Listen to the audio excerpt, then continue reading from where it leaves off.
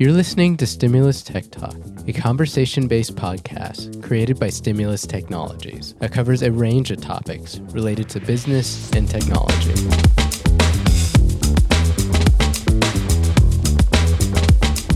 Welcome to Stimulus Tech Talk. Today we are talking with CEO of Stimulus Technologies, Nathan Whitaker. Hi, everybody. I'm Nathan Whitaker, and our goal in this podcast is to introduce you to different people in business and technology. And luckily for you, or maybe not, you get to hear a little bit about my story of Stimulus Technologies and what I've been able to do over the last 28 years with the company and well over 30 years in the industry. So it's a great pleasure of mine to be with you and to talk a little bit about technology, a little bit about business. And our goal is to give you an introduction to this with a bunch of different people over the time of this podcast. All right, Nathan, why don't we talk about the beginning of Stimulus? Take us back to 1995. What was it about your first job that led you into the computer world? I'd actually always been interested in computers ever since I was a young kid. My family bought an Atari 800 XL when I was 8 years old, or actually a little bit younger. And I used to learn how to program on it, basic programming language. And my brother and I experimented around quite a bit on that computer. And, that kind of started off my desire to enter the technology field. Shortly after I was 16, got a job at a small computer store where I was building computers, helping with returns, customer service. It was just a small computer store, but it got me hands-on with computers and with the industry. And, at that time in 95, things were changing quite a bit. And the gentleman that owned the shop decided to close it down. And that's what made me interested in, starting my own business, though, is seeing what he had. And that's when I decided to start my own. Okay, so when you decided to start, you approached your dad, and with it, what was his reaction? As a father, I'm sure, 16, 17-year-old coming and saying he wanted to start his own business, with some trepidation. But my brother and I were both excited about it. My dad had owned several companies before, and he knew what it took. He gave us some good advice, and which I still think holds true today, was everything takes at least twice as long and costs twice as much as what you think it will do. We had these grand ideas that we were going to grow quickly and things were going to take off. And it ended up, being a lot slower start than both my brother and I expected.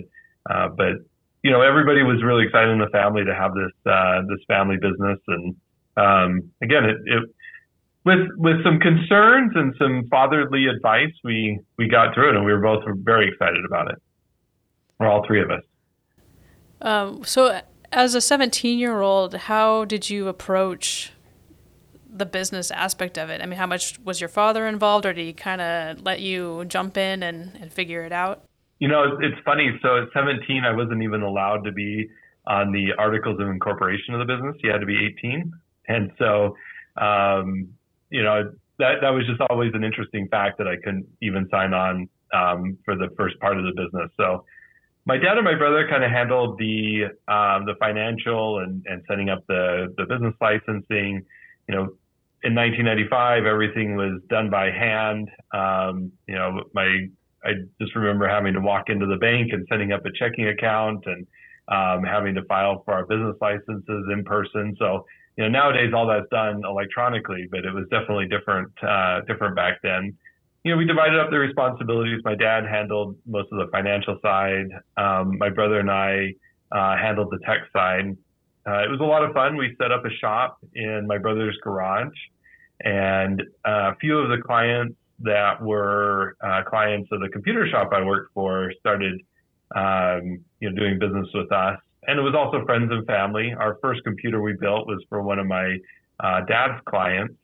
He was a stockbroker at the time, and one of his clients wanted a computer. And so that was our first computer we built. And, finding customers and finding people wanting to do business with us was, a lot harder than we thought. That was probably one of the biggest challenges is, getting beyond just friends and family, was tough. Learning marketing, and actually getting our word out was difficult. I remember walking around, a neighborhood for a while and, doing door hangers on people's houses. Just trying to figure out what made sense to get our word out. They call it guerrilla marketing, and, it was just whatever we could do to get our name out there is how we started. So that kind of covers, I was going to ask you about your biggest challenges. So what was unexpected? What maybe happened that you weren't expecting as a new business owner? Working for somebody always allowed me to have somebody else in the office or shop to ask when I had problems. There was always, the manager or the owner of the store that had the answers. And I just remember this one job that we had, that we were setting up a small network for a new business. And it was like 20, 25 computers we were setting up. It was probably our biggest contract to date. And we ran into this issue that we couldn't get the network to work quite right. We could get a few computers on at a time, but once we added more than about 3 or 4, the whole network would crash. And we were there, like 2 or 3 days straight and just couldn't figure out. And, in my past experiences, I would have just gone to my boss and say, hey, what do you suggest? What's wrong? But I realized in that moment that as the owner, even as young as I was, I had to be the one that, had the final answers. And especially, my brother and I were just working together. So that was probably one of the biggest challenges is realizing that you're on your own and trying to find answers from other people were hard. Today it might have been just a quick Google search to figure out what was going on, but back then it was a lot more difficult to find answers. So, those were some big challenges that we face as, the buck stops with the owner of the company, with the people that are running it. And it still holds true today. I mean, everybody inside the company now looks to me for the final answers of what to do. And sometimes that's scary, because I might be wrong. And, I have to admit I'm wrong often. But, people are always looking for that escalation, for that answer. And, as a business owner, you're the one is supposed to have it. So. And did you have trouble with people kind of building that trust being a teenager when you're first starting out this business, like approaching people that you're the owner and this is a real business? I'm in my 40s now and I still feel that way sometimes. So, it was definitely difficult, building up that level of confidence, with clients, being a teenager, being a college student, I admitted what I was, and, we weren't able to charge a lot of money for the services. It was, probably for the first 4 or 5 years, it was more of a learning experience and hobby than anything else to build that level of confidence up and that expertise. And it had to come quick, when you're an employee, when you're, working for somebody else, you can lean on others. But as the person running the company, the time of learning has to happen so much faster. And so, it definitely took some time and luckily, my brother and I worked really well together and bounced a lot of ideas off of each other. And we found like a close group of people that helped us, to working with different vendors, and learning from them, allowed us to gain that expertise very quickly. And at what point did you realize it was time you could move out of your garage and get a real shop? So that actually, I actually stepped away from the business for 2 years to serve a mission for my church. And while I was gone, my brother was running the company and had a client that offered a small space in an office next to them that we moved into. And so when I came back from my mission, that's what he had done while I was gone. And it was a good opportunity for us to start growing. It was a great client of ours, and they were growing themselves. We kind of grew with them, and it gave us the opportunity to hire on our first employees and have a location to work out of. About the same time, while I was gone, my brother was working on some software projects, and one of them really took off. And he left the company shortly after I returned to the company to work on his software project. So it was kind of a change of the guard of the company, and it's been good for both of us. He runs a medical software company, and I'm running this business as the IT and internet services. But that is scary to step out on your own. I remember moving out of that really good deal of an office sharing with one of our clients into our really first office space that we're paying good money. And having that weight of now I have a monthly lease to pay for and make sure that we have enough income coming in every month to pay for our employees, pay for this lease and the additional things that we have going on. It was a big change for us. But you have to make, there's risk in business, and you have to make those choices and accept the risks that come with them. If you're too fearful of risk in business, you lose out on a lot of opportunities. And so, taking those calculated risks and making sure that you're balancing that out with, understanding what the consequences might be if it doesn't work out. And mitigating those consequences as best as possible. I've had to learn, small step after small step over the last almost 30 years of running the company. And so over 30 years, that's a very long time, and you're still pretty young. So what are the biggest changes that you've seen in the industry since you've started? So, when I got my first job, we were installing DOS still on computers. Most of the machines were running DOS 6.2, and we installed a lot of WordPerfect on computers and tech screens. I remember, Windows 3.1 came out while I was working at that shop, and that was a huge change. And you could network the computer, share files. The internet was in its infancy. In college, and actually in high school, and then in college, I did a lot of work initially with the internet. And one of the things that excited me too is this new operating system that came out, which was Linux, which is the inspiration for our logo for our company. And we used it quite a bit, but this infant operating system that was open source, people were willing to share it and develop on it. And we used it quite a bit inside our company and contributed a lot to Linux and to the development of it. And it was all in its infancy. Even Microsoft was really in its infancy. When we started the company, Windows 95 had just come out, and we started installing that on computers. And that was really a change that, Windows 95 was a nice graphical user interface. The web really started becoming popular in the late 90s, and people were using these devices. And you think, that wasn't that long ago. I said 30 years, but in the time frame, you think about all the things that have happened in the last 30 years.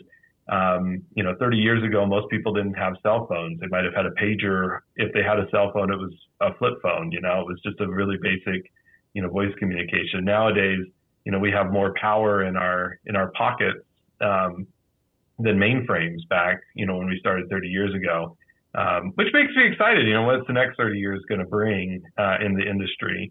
But it's just changed the way business has worked, and that's over time. I've learned that one of my favorite things about technology is seeing how technology can help companies and help people enhance their lives.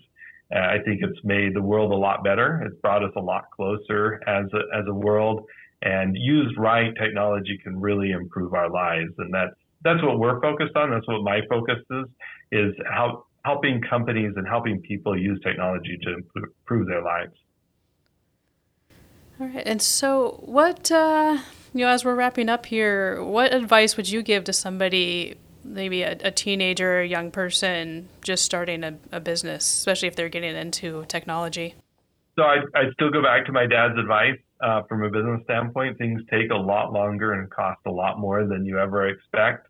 I mean, I have a lot of friends that come to me that want to start businesses, and I ask them, a few questions. Usually, the question is why. And a lot of people want to start businesses because they're tired of having a boss, or they want the freedom to do what they want to do.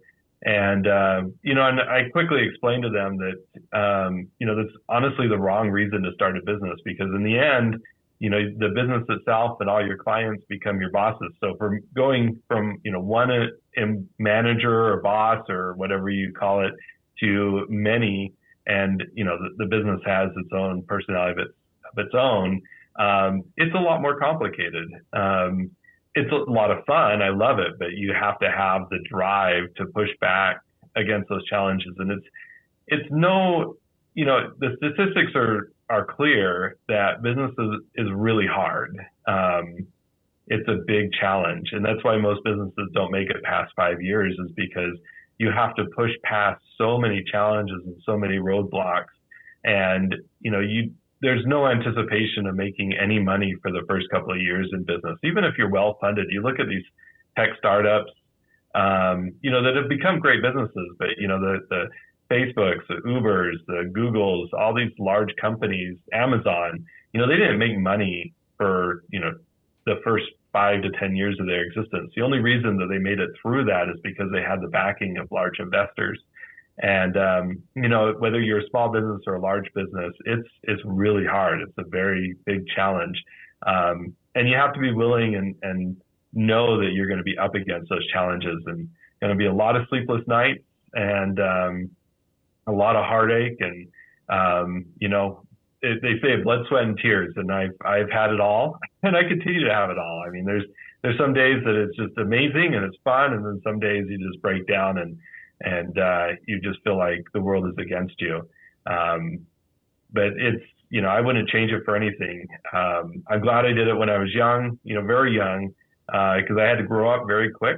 You have to mature very quick, and you got to put off a lot of things. When I was running this business and going to school, there was no fun parties. It was a lot of hard work. I grew up very quickly because of it. And, it just makes you grow very quickly, no matter what age you start. So again, it's a challenge, and you have to realize that it's going to be a challenge. But if you have a great idea and you have a concept that the world wants, and needs, it's worth the effort.